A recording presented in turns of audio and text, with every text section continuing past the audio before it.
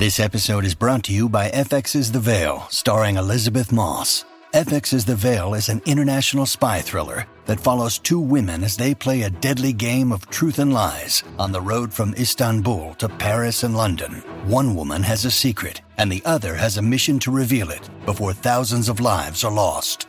FX's The Veil, now streaming, only on Hulu.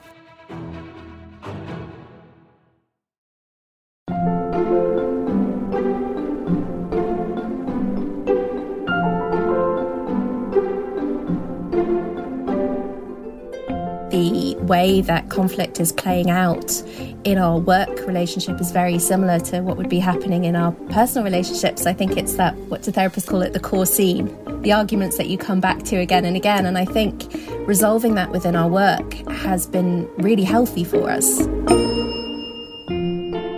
Welcome back to Working. I'm your host, Isaac Butler. And I'm your other host, June Thomas. June, it is great to see you again on Zoom. How's things? Things are great, thank you. I'm well. I got to go to the dentist on 2 separate occasions this week. So Clearly, I am doubly energized by my time in the chair.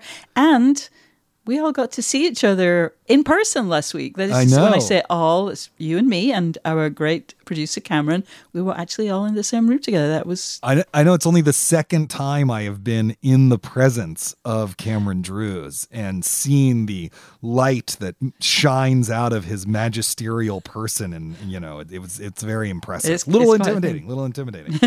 It's quite a thing. So who are our guests this week, June? So our guests this week are Natalia and Lauren O'Hara. They are sisters from the north of England who write children's books together. They've created 4 so far. The first 2 are already out in the United States. That's Hortense and the Shadow and The Bandit Queen. They're both really fun. And then Frindleswild will be out in the States this fall, and Once Upon a Fairy Tale will appear in the UK in June, and hopefully not too much later over here. And I should also mention that Lauren also illustrated a book written by Sophie Dahl. That's Madame Badubada. Madame Badubada. That's amazing. And you know what else is amazing? Siblings doing books together. My. Can I ask, though, what drew you, a person I don't think of as reading a lot of children's books, to want to interview the O'Hara sisters? You are correct in that impression, Isaac. It was a tip from the wonderful Shana Roth, who's a Slate producer and sometime host of The Waves. She has a 2-year-old and they're both big fans of the O'Hara's books. And so she told me I should speak with them, and I always do what Shana tells me. Oh, that's a good policy. Good policy. Yeah. I believe we have something a little extra for our Slate Plus subscribers this week. Oh boy, do we. I asked if and how they reward the adults who read the books to their children, or to children, and... my favorite question, I asked about their Northern English roots after I noticed that one of the stories contained the rhyme boots, books, and newts. And yes, people, they really do rhyme, and I had to ask them about that. Do they rhyme, though? They really, really do. Well, even if I don't agree with you that those words rhyme, that sounds like a delightful bonus segment. And, you know, in these troubled times, don't we need as much delight as we can get our grubby little hands on? Of course we do. And that's why you should sign up for Slate Plus at slate.com/working plus. Slate Plus members get bonus segments on shows like this one, bonus full episodes of shows like Big Mood, Little Mood. You get full access to everything behind the paywall on the Mothership site, and you get to feel good about supporting everything we do right here on Working. Once again, you can sign up at slate.com/working plus. All right, now let's listen in on June's conversation with Natalia and Lauren O'Hara.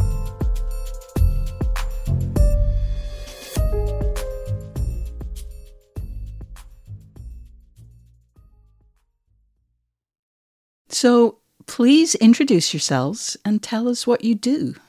We are Lauren and Natalia O'Hara, and we are a picture book author and illustrator team. And this is Lauren talking.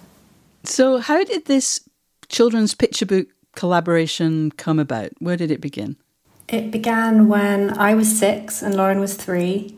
And people used to ask us, what do you want to be when you grow up? And I used to say, I want to write books. And Lauren would say, I want to draw the pictures. Wow. Okay, that's a very distant origin story. But then when you came to be doing your first one, it must have been a bit more planned than when you were 6 and 3. How did the first book that actually got published begin? It took us a little while to come back round to that. I think we forgot about that aim for a really long time.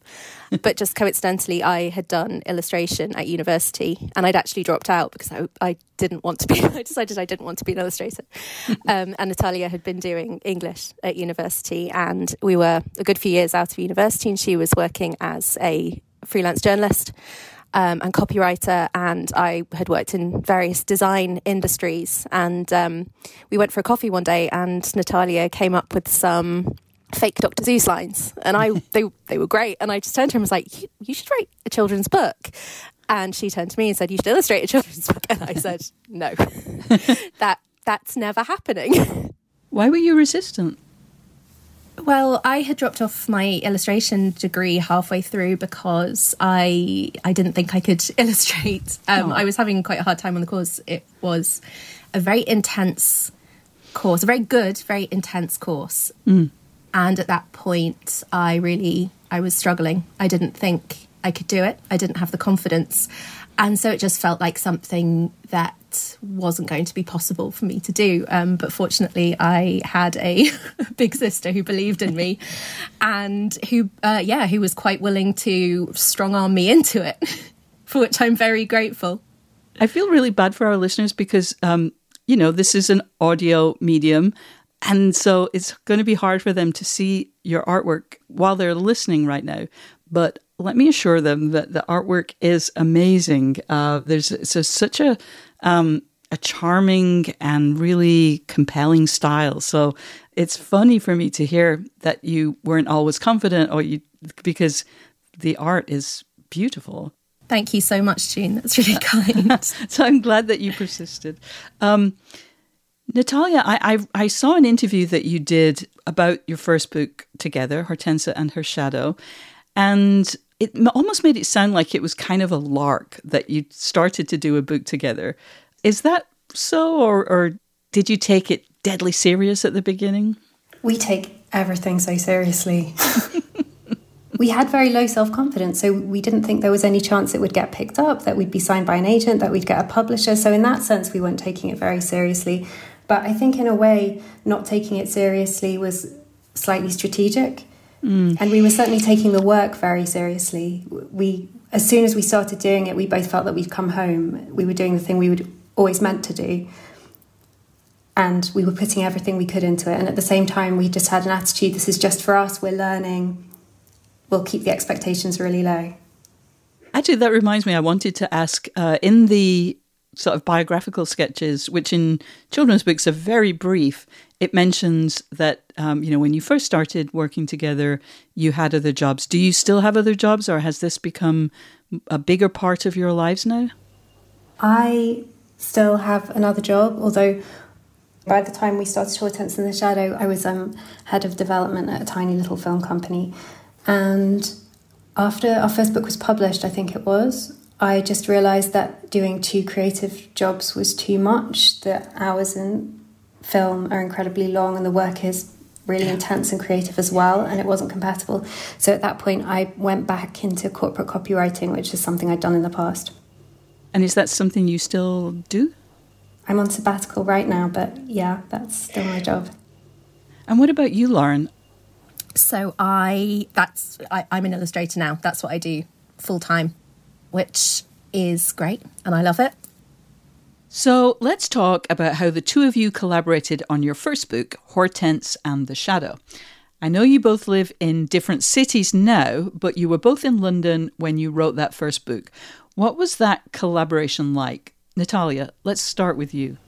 I think that the majority of the actual collaboration we were doing was on the phone. So we would spend hours both working at our desks and be on the phone, and often we wouldn't even be talking to each other. We'd just be working and exchanging occasional words. And the times when we got together, I think we were mostly just it was almost like a little celebration of the work. We would have a coffee, we would look at each other's work, and we would encourage each other. It was like more psychological. So Natalia and I work very closely together. we've been told by our publishers that we work more as an author-illustrator than as an author and an illustrator. So in the very first instance, Natalia came up with a list of story ideas, and we sat down and we looked at them and we discussed which one it was that we wanted to try, which was Hortense in the Shadow. We knew it was quite unusual and quite dark and quite strange, but it was the one that spoke the most to us. So we said, well, let's give it a try, cut our teeth on it. But the process does happen in tandem. So Natalia will be writing whilst I'm doing character development, and we'll be doing visual research together at the same time, which very much helps me with establishing style and mood. And it also really helps Natalia, which I think is something that's very particular to her, that she works in a very visual way and does a lot of visual research. So we'll be doing visual research together, she'll be plotting, and then we'll start to dummy the book out together, so figure out page layouts, and all of this will be happening in tandem. So although I'm the illustrator and Natalia is the writer, our process very much happens in tandem and kind of in a feedback loop between the two of us. So everything is happening all at the same time. And how are you sharing? I can imagine how Natalia shares her words with you. How are you sharing the images with her? Oh, just endless iPhone photos, message to her all day. And I'll have changed one little tiny colour or added a whisker, and I'll send it to her and be like, what do you think of this whisker? Do you think, yes, no? Amazing. So I was an only child, but I know there are all different kinds of sibling dynamics. You know, there's the mind meld siblings, there's the who is this person siblings, there's the you are my lifelong nemesis, kind of like Hortense and her Shadow relationship. What kind of sisters are you guys? All of the above. I was going to say exactly the same thing. Interesting. Now, I once interviewed Susie Roach and Lucy Wainwright Roach, who are a mother and daughter who write and perform music together. And I asked them how they dealt with conflicts over their collaborations specifically. And I didn't totally believe the happy story that they told me. So I'm curious, what kinds of conflicts have arisen when you've been working on a book together, and how do you resolve them? Do you want to begin, Natalia? Yeah, you can start. We had the same argument again and again and again until we sorted it out, but I'm not sure it's very interesting to anybody. Well, what is it? Lauren used to call me the art director for obvious reasons, and it was very justified. So what does that mean? You were taking excessive control over the art? What does that mean? I think what we worked out was that there are just times when Lauren needed encouragement and not to be criticised, and that she was expecting me to intuit when those times were, and I would just give her a barrage of constructive feedback every time, and that could feel a lot like criticism. And it wasn't until our third book together that we diagnosed exactly what was going wrong, that we would have these huge blowouts on all our other books, and we haven't argued since, actually. So I'm so grateful that we had that final cataclysmic row. I absolutely agree with Natalia's assessment of it. I think it was a big adjustment working together, and we have both worked really hard at being able to do that in a supportive and healthy way, and I feel like we've really done some hard work there. But I think it's sort of inevitable that the way that conflict is playing out in our work relationship is very similar to what would be happening in our personal relationships. I think it's that, what do therapists call it, the core scene, the arguments that you come back to again and again. And I think resolving that within our work has been really healthy for us, healthy for our relationship, because I think it's really helped us to resolve a lot of conflict within our interpersonal relationship as well. Yeah, interesting. Children's books are very segmented in terms of audience, especially when it comes to picture books. You know, there's typically an indication, at least in the States, of the age range that the book is intended for or suitable for. How much attention do you pay to questions like reading level and so on? Are you given guidance on what subject is suitable for the different age groups? Natalia? No, you're not given much guidance. You're given criticism if they feel that you're hitting the wrong note for the age group that it makes the most sense to place your book in. That's when you start having those conversations. Do you have an example of when that's happened? I'm not sure that's ever happened with our publishers. What has happened is we've taken out books and other publishers have felt that there were things that weren't age appropriate in them. For instance, when we took out Hortense and the Shadow, one of the publishers wanted us to add parents because they thought it was too strange and unsettling for a child to be living alone in a house in the woods, which is understandable. And another comment we had was that the idea of bandits threatening a little child was too scary, so we should make them into wolves. I find wolves so much more scary than bandits. Those are very sweet bandits. They wear stripy shirts. Come on. This is all so subjective, and different publishers have different ideas of what's age appropriate, and you get very different responses from different, even members of a team. Two different editors might have a completely different feeling. So it's a movable feast, I guess. I feel like that was a very good experience for our first book, because it was a strange and dark book, and we really wanted to find the right home for it and for us. And so actually sort of made our choice a lot easier as to where our home should be, for finding a team that just really understood what it was we were trying to do and what it was we were trying to say, and why actually it needed to be a little girl living on her own in the woods. Well, it's interesting. One of the things that, I have read all of your books together, and there are certain themes that recur. There's a lot of girls alone who are kind of making themselves into heroes, putting themselves in peril sometimes to seek connection or family, which they're lacking in some way. Do you have any sense of why that's such a compelling theme for the two of you? So we kind of raised ourselves somewhat. Our mother had a chronic illness, which began when I was 10 and Lauren was 7. And our father was kind of working very hard, hardly ever home. So one of the strategies we had for kind of raising ourselves was reading and books. I think that's where that kind of amalgamation of things came together.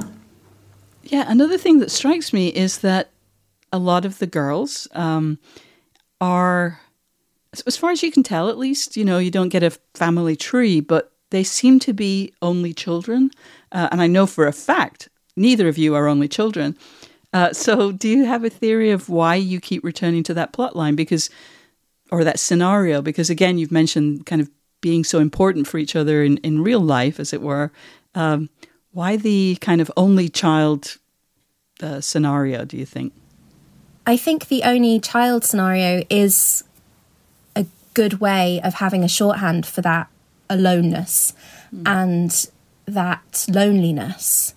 Because I think whilst we had each other when we were little, our experience of life was quite alone and it was quite lonely. And I think putting a sibling into those stories... Nat, I feel like you know what I'm saying. Can you say it for me? Right. A lot of our characters are only children because we are exploring issues around loneliness and also around self-actualization. A lot of the stories are about some kind of struggle with the self, especially Hortense and the Shadow. It's really about a child's relationship with herself. So having siblings in there would just complicate things, really. I think that there are slightly tangential ways that we're expressing the closeness of family. There are places that comes up, but not necessarily yet through a sibling relationship, although we've talked for years about doing a story about two sisters. Before we leave the topic of kind of the content of your books, there's I don't even know what it is at this point, a piece of received wisdom that may or may not be true, but there's a belief that girls will read books where boys are the main character, but boys won't read books where girls are the main character, and therefore there are more children's books with male protagonists. And I'm curious, first of all, what's your response to that oft-quoted nugget? Do you think it's true? I think, sadly, it is very true. I think it's somewhat of a self-fulfilling prophecy. Yeah. And I think it approaches the way adults give books to children, because it's really a fallacy that recurs a lot, that children are picking their own books. Children don't pick their own books. They don't go to the bookshops. It's the parents and the librarians and the teachers and aunts and uncles and grandparents who are putting the books into the children's hand. But in terms of the fact that our books could have been more commercial if they had male protagonists, we did consider that, and we came up just before that huge moment, which I'm sure you remember, when suddenly everyone wanted to write about girls, because there was kind of a deliberate effort to counteract it. We didn't do it for that reason. We just did it because it's what we wanted to do. We're girls ourselves, and we wanted to write books that were compelling and real, so we were writing from our own lives.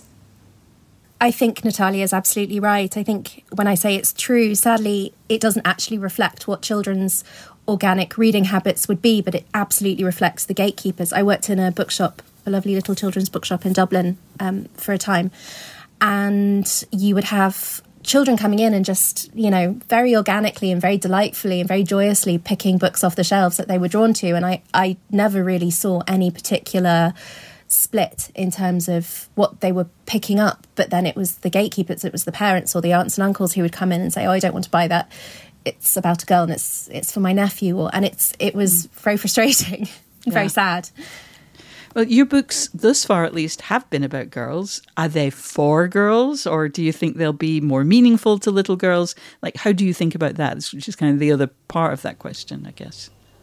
We've actually had some fan mail from little boys, and some mums getting in touch with us saying that their boys like our books. And we've also had a couple of little boys dressing up as our characters for World Book Day. So they do make their way into the hands of boys, but often I get the feeling that there's usually a mum who's giving the books to the boys, because they're usually the ones who contact us. We'll be back with more from June's conversation with Natalia and Lauren O'Hara after this.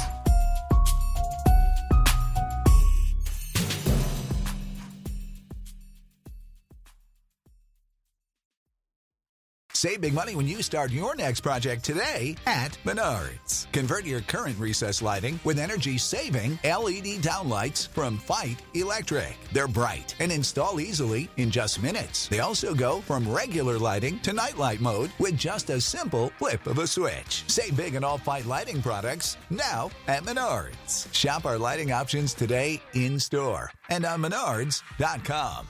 Save big money at Menards. Hi, this is Dahlia Lithwick, host of Slate's legal podcast, Amicus. If you're listening to this show, you might be interested in Amicus's live show that we're hosting in Washington, D.C. on Tuesday, May the 14th.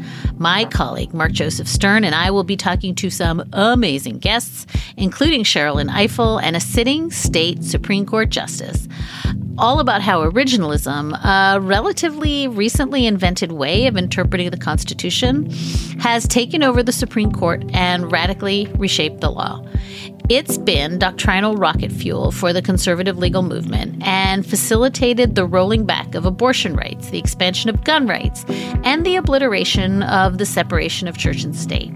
And as another wildly consequential Supreme Court term careers to its end, the court's originalists are on a tear. But there's something you can do about it, and we hope you'll join us in D.C. on May 14th to explore the possible pathways out of the current situation. Go to slate.com/Amicus Live for tickets. Hey listeners, it's Isaac here. You may have noticed that we've launched this new bi-weekly bonus version of the show focused mostly on listener questions and advice. It's called Working Overtime, and you'll get it every other Thursday when you subscribe to our show, which, by the way, if you're enjoying the show, why not go subscribe to it wherever you get your podcasts? But anyway, what I wanted to say is we would love to feature your questions, your concerns, your ideas, and more on the show. Is there a creative problem you're having, or maybe a creative success, some advice you want to give us and the other listeners? Is there something you'd like to hear us talk more about? Well, drop us a line at working@slate.com or call us and leave a voicemail at 304-933-WORK, and we'll make sure to feature your responses in the show. All right, now back to June's conversation with Natalia and Lauren O'Hara. This question will probably seem like it's exclusively intended for Lauren, but I don't mean it so. I'm curious about the materials you use, how you actually do your work. What kind of art materials are you using, Lauren? And Natalia, do you write this literally in the same way that you do your other writing? I mean, do you use the same kind of writing program, or are you handwriting? Maybe let's begin with you, Lauren. I work almost exclusively with traditional media. I use a mix of inks and gouache, a lot of sketching out beforehand. And then I do my composing, my sort of putting everything together digitally. But in the first instance, everything is hand painted. But there are a lot more materials with Hortense in the Shadow than with later books, I think, because you were experimenting with a lot of different materials. So, for instance, in Hortense in the Shadow, there's watercolour, there's ink, there's gouache, there's acrylic. You used salt to create textures. I did. I think it took me a little while to streamline my process. And Natalia, what about you? It's probably the visual way I think, but I do a lot of boards and diagrams and charts, and like I kind of draw out the plot a lot on paper. And I also do a lot of sketches as I'm kind of trying to find the structure and the mood. And it's also just something I do when I can't think of what to write next. But then once I'm actually drafting the book, I just do it on Word on my laptop. And when you say you're doing sketches, are you sort of showing progression, showing movement, or... She does these absolutely incredible pen and ink drawings in the margins of little cities and landscapes that they're absolutely beautiful. Wow. She's very clever. Well, that's super interesting. And Lauren, are you kind of trying to match Natalia's sketches? Do you try and push them out of your mind? How do they affect your illustrations? I think I try my best to ignore them. Because they are so lovely and so world building. As Natalia was saying, she's trying to do her own world building, and at the same time I'm trying to do my world building. And although those two things are happening in tandem and we have a very similar aesthetic, and that visual research is happening at the same time, I think in terms of my actual drawings, it's quite important for me to sort of have building blocks and start from just very rough sketches. And so I try not to be too influenced by what Natalia has been sketching. But having said that, she's also we draw very different things. It's interesting because when she's doodling or when I'm doodling, we're doodling totally different things. So sometimes I have drawn on it because she has done these lovely sort of cityscapes and buildings, and it's something that I'm not particularly drawn to drawing, and so I have asked her for reference of those before so that I can get some ideas for what some little buildings could look like. Lauren, you've done one book without Natalia. You provided the illustrations for, and I don't really know how to say it, so I'm just going to take a run at it, Madame Badubada, which the text was written by Sophie Dahl, who, yes, is related to Roald Dahl. She's his granddaughter, although I also want to note that she's also the granddaughter of the late monologuist Stanley Holloway. How did you come to work with her on what I believe was her first children's book? That's right, it was her first children's book. And she was publishing with Walker, and she actually requested me as the illustrator. She had been looking around trying to find somebody that she felt their aesthetic worked with her writing. And I believe it was actually her brother who gave her a copy of Hortense in the Shadow. And yeah, she obviously liked it enough to ask if I would illustrate the book for her, or rather ask Walker as the publisher. We had met with them when we were shopping our first book together around publishers. So we already had a pre-established relationship with them. And it was a publisher that I'd wanted to work with for a really long time. A lot of our books when we were children were Walker books, which is Candlewick in the US. And yeah, so I was absolutely delighted to be asked. And did you learn anything about the way you collaborate with your sister when you collaborated with someone else? Absolutely. I think It was a really interesting experience because it was a much more usual way of working. I'd done these 2 books with my sister that were very personal and very much a part of who I was. And then I was given a manuscript that was very much part of who somebody else was and was very much about their childhood. And it was a really lovely, really interesting experience to dip into that and to have those conversations with somebody else about their totally different experiences of the world. And just in terms of working technique, it was a much more, I suppose, usual way of working, that we had a couple of great conversations at the beginning and then I just ran with it, and the book had already been completely written at that point. There was very little movement after that point. I was given a complete manuscript, whereas ordinarily I would come in, well, not even come in, I would be there right from the very inception of the idea. So it was a very different and very interesting experience. Natalia, I'm kind of looking for a kind of a comparable question for you, and I'm curious, when you are doing other kinds of writing, does it feel different? Do you have to get into a different kind of mind space to write children's books? Is it very different from script writing or copywriting? Yeah, it's completely different. I think that you bring a lot of the lessons you learn in other media into it, but then it's really a different creature. And how do you get into that mood or access that part of your brain that you need for the children's books? So whether I'm writing a book that Lauren's going to illustrate, or now I've started writing for other illustrators as well, it's the same process in that I start with a pinboard to do visual research. And something else that I nearly always do at the first stage of a book is make a playlist. And are you thinking, do you think of children's books? Do you like the playlist? Is it children's music? Is it, I'm curious if you're putting yourself in a child mind in any way. Some of it is children's music, but not most of it. I think it's more about the world, conjuring a sense of the world that it's in. Some of it isn't even music at all. When we were writing Frindleswild, there were a few tracks on there that were just the sound of a snowstorm in a forest.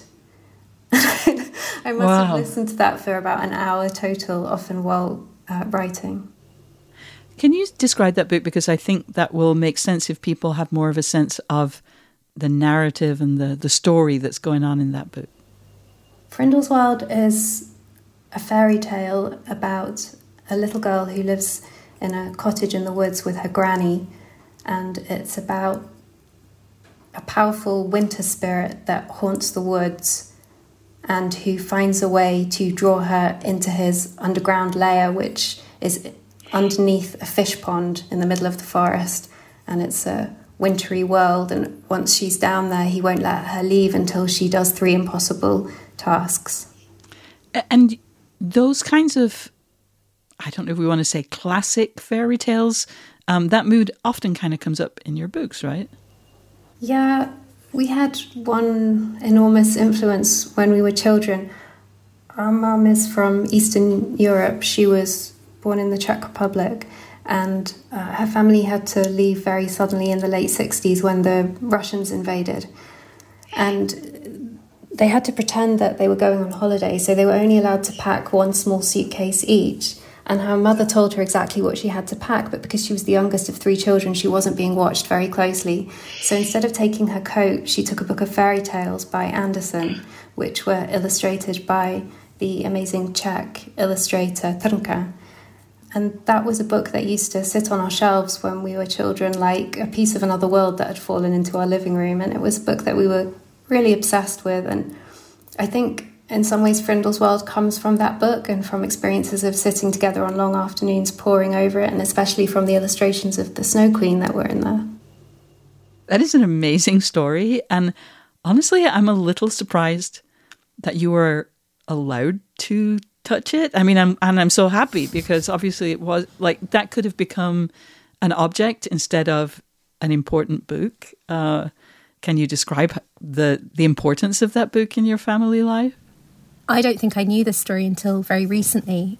We were very fortunate that our mum absolutely loves children's books, and I think she was so keen for us to be surrounded by them and to enjoy them that I'm not really sure when I was little, I knew the importance of it, but I definitely felt it. It definitely felt important. Actually, I'm curious. So one of the things that I'm aware of from having friends, especially here in the States, where it's very common, the first child typically speaks, if one of their parents or both of their parents came from a different country, speaks a different language, the oldest one speaks it best, and the youngest ones tend to just have maybe less of a connection with the language just because of the nature of, how immigrants assimilate or, the role of grandparents or whatever. Is that true for you? Do you both speak Czech equally well? Our mother didn't actually speak to us in Czech when we were children at all, because she'd left under such traumatic circumstances, and she just wanted to assimilate, and she really didn't speak Czech very often at all, occasionally to her mum, but mostly they would speak in English. And it wasn't until we were adults that Natalia moved to Prague and started learning then. But I do think definitely that you're a little bit more closely connected with Czechness and Eastern Europeanness. Is that fair to say, Nat? I didn't really think Lauren had any connection, like emotional connection with that side of our heritage until the first time I saw one of her illustrations when we were working on Hortense in the Shadow. And then I thought, oh, that's where it comes out with her. That's so true. It is very, very ingrained into the aesthetic of my work. I think you're right. I think I kind of buried it until I started painting. Natalia O'Hara and Lauren O'Hara, thank you so much for being with us today. It's been great to talk with you. Thank you so much for having us. It's been absolutely lovely. Thanks, Jean. Bye.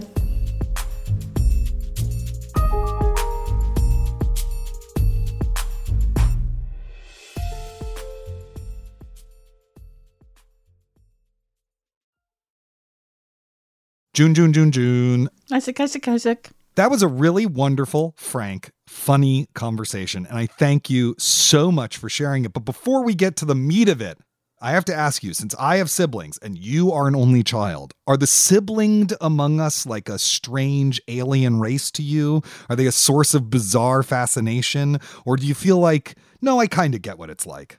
No, they are an endless mystery that I've spent my whole life trying to unlock. And, because it's one of those rare psychological differences that you're aware of from a really early age, even before you have a consciousness of how other kinds of differences might play out in people's families and their lives, it's a bone I've been gnawing on since I was a tot. I will also note here that almost all of my significant relationships, close friends as well as partners, have been with oldest or very occasionally only children, which is also something that I've been trying to work out for a long time. That is fascinating. I think it's also funny on that note that they mentioned that, they use only children in their stories because that's a good shorthand for loneliness, which is definitely true of fiction and especially children's fiction. But I got to say, as a husband of an only child and the father of an only child, that's not really how it works in life. Only children is not a shorthand for loneliness in the real world.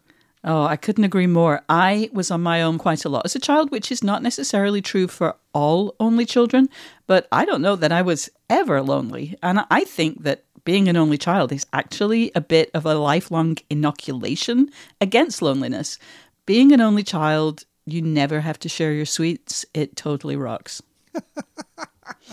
It's funny because, I have 3 siblings and I love all of them. They're great. I'm a big fan, but I cannot imagine creatively collaborating with them. It just doesn't. I mean, first of all, I'm the one who's mostly does the creative work among the 4 of us. But even if that weren't true, it just seems like a weird proposition. But at least in theater, which is where my background is, you really do often become kind of close friends with your regular collaborators, which can have its good side and its bad side. How do you manage a collaboration when you also have a personal relationship at stake? I have to say, this is something I've avoided for years, this being collaborating with a really close friend. It's just too many eggs in one basket. But decades ago, I did kind of exploratory radio work along with my girlfriend at the time. And it did lead to some big arguments, and I did not enjoy that. But it was also great to be learning and trying things out.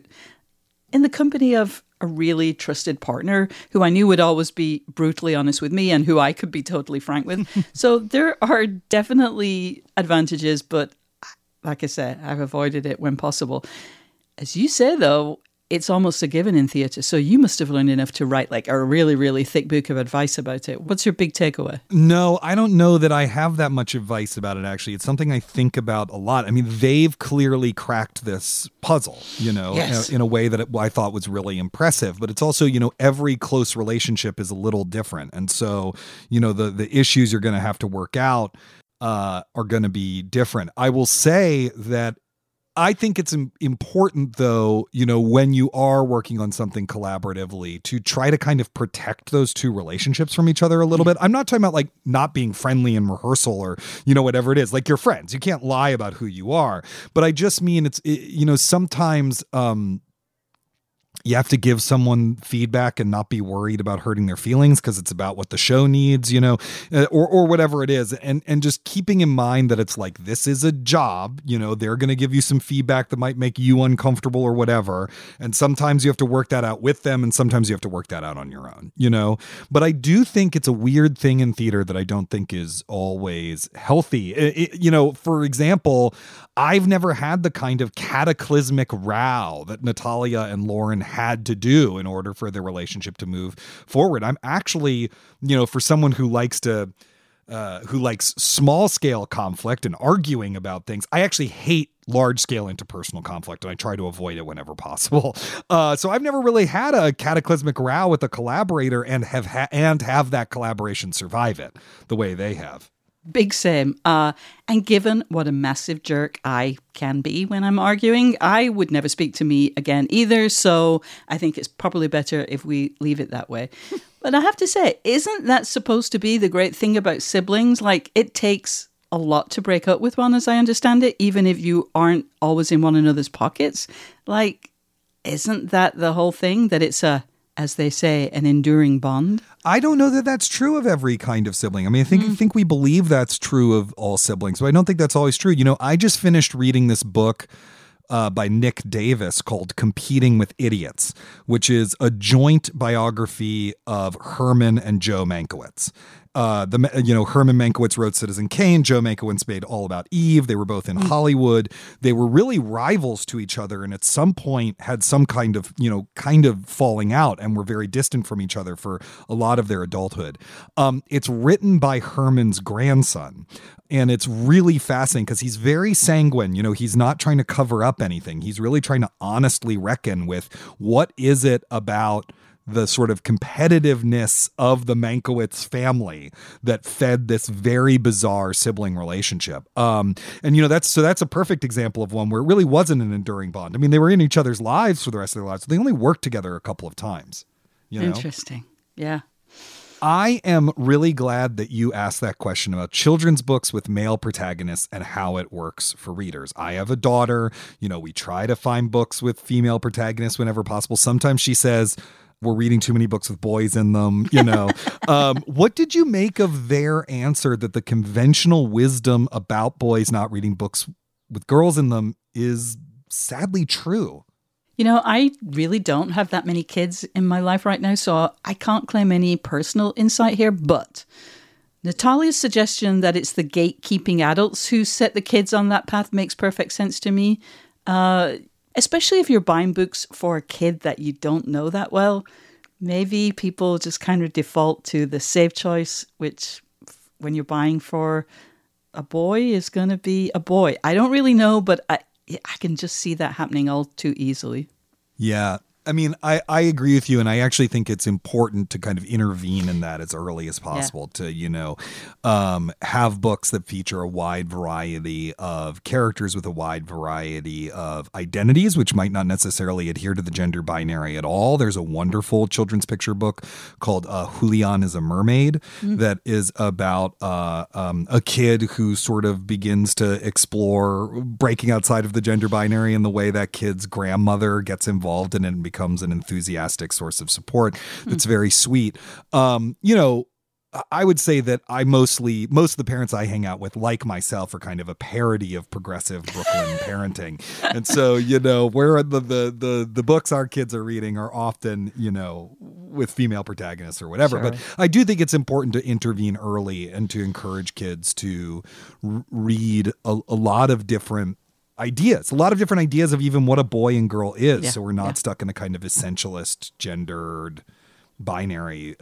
There's a way to reinforce that kind of gender essentialism while trying to be progressive at the same time that also needs to be avoided. It's complicated. It sure is. I was really fascinated by their use of music and sounds, the playlists, the kind of environments that aren't just musical that they make, to explore their books. It seems to be a really wonderful way of accessing the soul of one's project. I go back and forth on using music because sometimes it makes it very hard for me to actually summon the words I need. Yeah. But it can also be a cool sense memory exercise to get you back into it. Like if you take a long break from a project for whatever reason, often because there's a deadline for something else and you need to get back into it, going back to that sort of thing is really helpful. But so I have to ask, have you made a playlist of, great lesbian bands for your book or something? I haven't. And I know that I really want to, but it's just so hard. I get really distracted by music. And so I tried some songs without lyrics, but I still got caught up in them. And then I tried listening to classical music, and that turned me into an amateur conductor. But I have to say, the idea of listening to sounds, non-musical sounds. That was new to me. Yeah, that feels really interesting. And I need help. So listeners, Isaac, what sort of sounds should I listen to when I'm contemplating bars and softball diamonds? I could listen to, my favorite dance music, but that, again, it just gets me focused on something else instead of words. But what kind of sounds? You're going to listen to Take Me Out to the Ball Game on a loop? I don't think they play that at lesbian softball games, but I don't know. Well, if you have some ideas of what June could be listening to, drop us a line at working@slate.com or call us and leave a voicemail at 304-933-WORK, because I will tell you, this particular request, even though I used to be a sound designer off and on, this particular request has left me stumped. I really, in part because he's such a formative influence on me, I loved that they were so enraptured by that Hans Christian Andersen book with the Czech illustrations. It really shows how these childhood reading experiences can just echo through the rest of your life. I was just really moved and inspired by that. Do you have a formative work of art from your childhood that feels like it still affects your work today? That was, first I have to say, that was such a beautiful story. I'm so glad they shared that. I have a formative kind of work of art that I was absolutely obsessed with as a child, but I still, or really as an adolescent, but I still haven't really figured out how it has reverberated or why, but it was so important. It looms so large. I can't just, it can't be nothing, but I haven't figured it out. So what it was, as an adolescent, I was obsessed by all the versions of Born Free. And yes, Born Free, the story of Elsa the lion cub who was raised by humans. At one point, I could recite the books. There were 2 or 3 sequels as well as the original. I watched the movie whenever I could. There was an American TV series that, in my memory, lasted for about 5 seasons. I looked it up. It was 1 season. But I swear, I had every episode on tape. And when I say on tape, this was before VCRs. So I used to record the sound of the TV show with my cassette recorder. And I would listen to it over and over again. So amazing. I don't even know why. I wasn't that much of an animal lover. I never really would watch wildlife documentaries, but there was something about that particular story. So yeah, I'd love to, maybe I need to go into therapy to figure that out. I like that we have this list of therapy things for you to explore. Why you're attracted to only children and oldest kids. What it is about Born Free. Was the lion an only child? I suppose he was. Yeah, maybe. Well, she was. I suppose so. What about you? So you said Hans Christian Andersen was your... Hans Christian Andersen, all those... there was a thing called Fairy Tale Theater hosted by Shelley Duvall. who as a child I just had this unbelievable crush on. And so it was originally on Showtime, which we didn't get, so we had to rent it from the local video store, which was run by this very nice Brazilian family. And I watched all of Fairy Tale Theater, but the one that I loved, which I have not gone back and looked at today because it has Yellowface in it, is The Nightingale, which starred Mick Jagger as the Emperor of China. But it just had an enormous impression on me. I've always loved kind of fairy tales and those kinds of stories, even though that's not the kind of writing I do. And I think a lot of my, willingness to be a little goofy comes from being a huge Muppets fan. I watched the Muppet movie so often I had the entire thing memorized as a child. But in terms of my nonfiction work, I don't think any single thing has had as much influence on me as watching The Thin Blue Line in 8th grade with my mom. That just blew my mind about what nonfiction could be, what documentary could be. I mean, he got that guy freed from prison and found the real killer, everything about it. And in fact, when Dan and I were working on The World Only Spins Forward, I discovered that it was one of his favorite movies as well. And if you're a real hardcore World Only Spins Forward fan and The Thin Blue Line fan, I can tell you afterward, the final gesture of The World Only Spins Forward, the final little conversation with Tony is formally borrowed from The Thin Blue Line. It's the only place in the book where you see the questions that we're asking as this kind of epilogic gesture. And that's because that's how The Thin Blue Line ended. And so at some point we were like, we got to end it like The Thin Blue Line.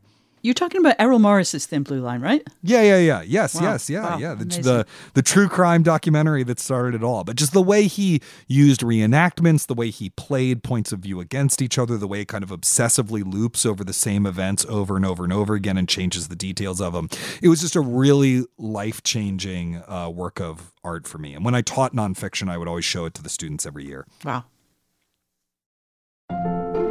That's all the time we have this week, unless, of course, you're a Slate Plus subscriber, in which case, of course, you will soon have a little something extra from this week's interview. Not only that, but if you join Slate Plus, you'll get extra segments of shows like Big Mood, Little Mood, which this week I was a guest on. And you can hear all Slate's podcasts ad-free, and you can read every article on the Slate site without hitting a paywall. To learn more, go to slate.com/workingplus. Thank you to our guests, Natalia and Lauren O'Hara, and thanks, as always, to our magnificent producer, Cameron Drews. We'll be back next week for Karen Hahn's interview with animation director Christina Chang. Until then, get back to work.